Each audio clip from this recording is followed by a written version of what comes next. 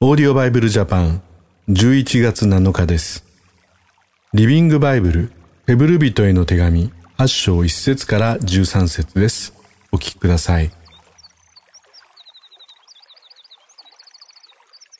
以上書いてきたことを要約すると次のようになります。私たちの大祭司はキリスト様であり、現在天で神様の次に名誉ある地位についておられます。このお方は人間の手によらず、主によって建てられた天の神殿で祭司の仕事をしておられます。大祭司の務めは、供え物と生贄とを捧げることです。ですからキリスト様もその務めをなさいます。この方の生贄は、地上の祭司たちが捧げる生贄よりはるかに勝っています。しかし、もしキリスト様が今なお地上におられるとしたら、決して祭司にはなられなかったでしょう。この地上には、ユダヤ人の古い生贄の制度を守る祭司がいるからです。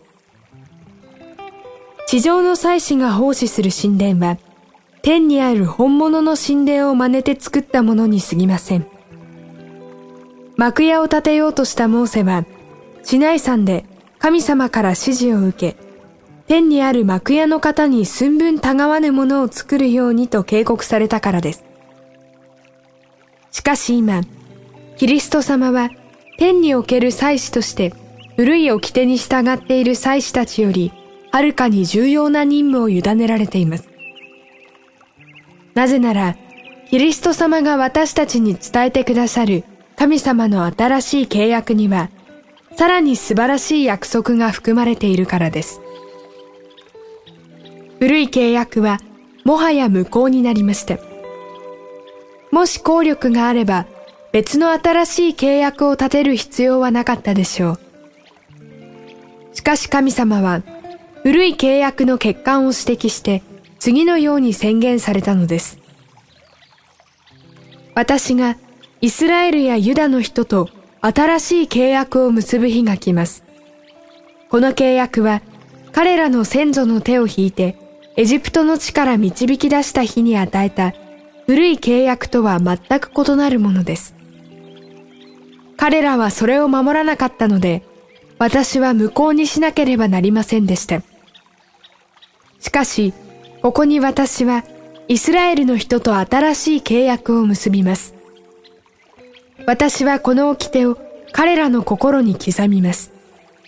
そうすれば、たとえ何も言わなくても、彼らに私の思いがはっきりわかるようになるのです。心の中に掟があるので、彼らは喜んで従うようになるでしょう。こうして私は彼らの神となり、彼らは私の民となるのです。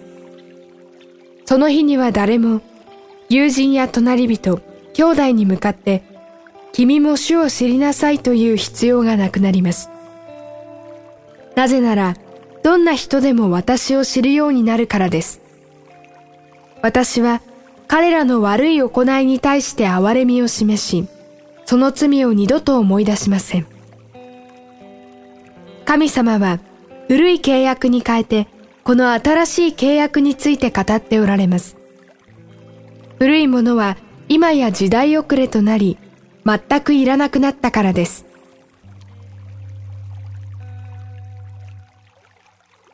旧約の祭司が捧げた生贄というのは、誠の生贄であるイエス様の型、モデルであるというんですね。で、それは本物を示すため、教えるための役割を終えて、今新しい時代、新約の時代です。イエス様はご自分が生贄となることによって、この罪の許し、贖いの技を完成してくださったんですね。私たちはもう旧約の民ではありません。この新約の福音に生かされている。そのことを感謝したいと思います。それではまた明日お会いしましょう。さようなら。このオーディオバイブルジャパンは、アメリカのデイリーオーディオバイブルの協力により、メッセージ小暮達也、ディレクターティム・ジョンソンでお送りしました。